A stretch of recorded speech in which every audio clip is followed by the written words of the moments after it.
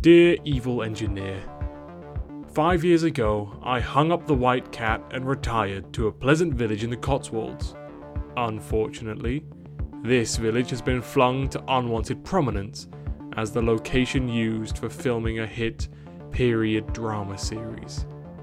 Life has gone from perfect tranquillity to being disrupted daily by the arrival of half a dozen buses which dump tourists to trample about, posing for photos in front of our homes. Always having struggled with confrontation, I'm looking for a way to get rid of tourists from outside my cottage without having to tell them to leave. Putting out a sign and chaining a Nile crocodile outside my front door has only made my home more of a photo opportunity. Ideally, I'd like to be able to shoot them from my bedroom window, but using microwave weapons rather than bullets, so as not to leave any incriminating shrapnel in the bodies. Could you advise me as how to proceed? Yours, a retired and retiring villain.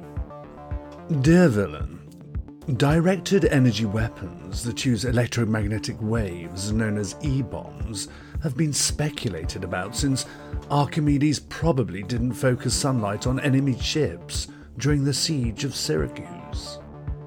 High-power microwave HPM weapons, such as those depicted in Godzilla, have a non-ionizing effect on human targets, causing damage by heating the tissue just as a microwave oven does. In 2001, the US Air Force revealed the Active Denial System, ADS, a microwave weapon intended for non-lethal use in crowd control. The ADS was recalled from field testing in Afghanistan in 2010, and just how well it performs under real-world conditions remains something of a mystery. According to a 2007 report in Nature, volunteers at an early press demonstration found exposure to the ADS produced a sensation of pleasant warmth under those rainy conditions. Yet the idea of a microwave weapon has not gone away, particularly for anti-missile applications, and work continues on HPM systems in the US and elsewhere. HPM weapons heat water and fat molecules in the target, causing microwave burns. On occasions on which it worked, the ADS inflicted incapacitating pain similar to the feeling of being on fire, causing the target to reflexively pull away. A non-lethal weapon, it uses high-frequency 95 GHz microwaves. The waves do not penetrate deeper than 0.4 millimeters, limiting burns to the skin's surface. A lethal microwave weapon would require lower frequency waves capable of penetrating more deeply. For instance, 5.8 GHz microwaves penetrate to 1 millimeter, and 2.45 GHz microwaves penetrate to 1.7 millimeters. Modelling how electromagnetic energy is absorbed in human tissue is critical, not only to ensure our wireless devices are safe, although mobile phones and other consumer devices use powers far, far below those discussed here, but also in medical research. Microwave ablation, which involves passing a microwave antenna into the affected region, creating a small region of heat and burning the surrounding dysfunctional tissue, is gaining traction as a minimally invasive procedure to treat lung and liver cancer. Absorption depends on factors including wave frequency and tissue type, and is thoroughly complicated by complex interdependent antenna-tissue interactions.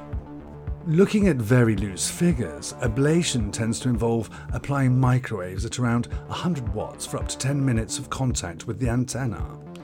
This is enough to heat the surrounding few centimeters of tissue to around 55 degrees Celsius. Research on ADS exposure found first-degree burns start appearing at 51 degrees Celsius and second-degree burns at 58 degrees Celsius. Depositing comparable energy in a target, aiming at the brain through the eye, has the potential to be lethal. Certainly it would be enough to stop an impromptu photoshoot in front of your cottage. Of course, An HPM weapon is a different beast from a microwave ablation antenna. Most obviously, unless you are prepared to restrain your victim and wait a while, you'll need considerably higher power to deliver comparable energy in a timely manner. A 100-watt microwave source run for 10 minutes, here we use the ballpark figures above, could deposit 60 kilojoules of energy in the target's tissue. To achieve this in 1 second rather than 10 minutes would require a 60 kilowatt microwave source. Remember, this is the absolute minimum we would require, as efficiency is never 100%, and you will need to be able to use your HPM weapon at a range of several meters. You'll also want as low a frequency as possible. 915 MHz microwaves, centre of the 900 MHz band, can penetrate to about 40 millimeters.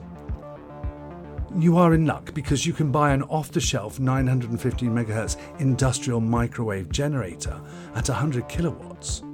It is power hungry, but for a pulsed microwave, which would be preferable regardless for human targets, applied for 1 second at a time, it is not debilitatingly power hungry.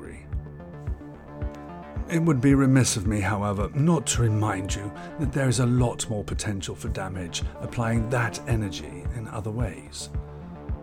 Imagine delivering that 60 kilojoules to a projectile instead.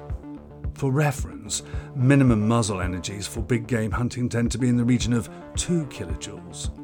Directed energy weapons are inherently lossy. Even lasers and masers, microwave lasers, which are not beholden to the inverse square law, are too lossy to form the basis of efficient weaponry. Not that this has deterred ongoing research. So, in conclusion, yes, you absolutely can use a microwave weapon to get the tourists away from your house. A lethal device would use a microwave source of at least 100 kilowatts, generating pulsed microwaves with frequency no higher than 915 megahertz. However, the energy required to run the thing would be better spent in almost any other way. Yours, the evil engineer.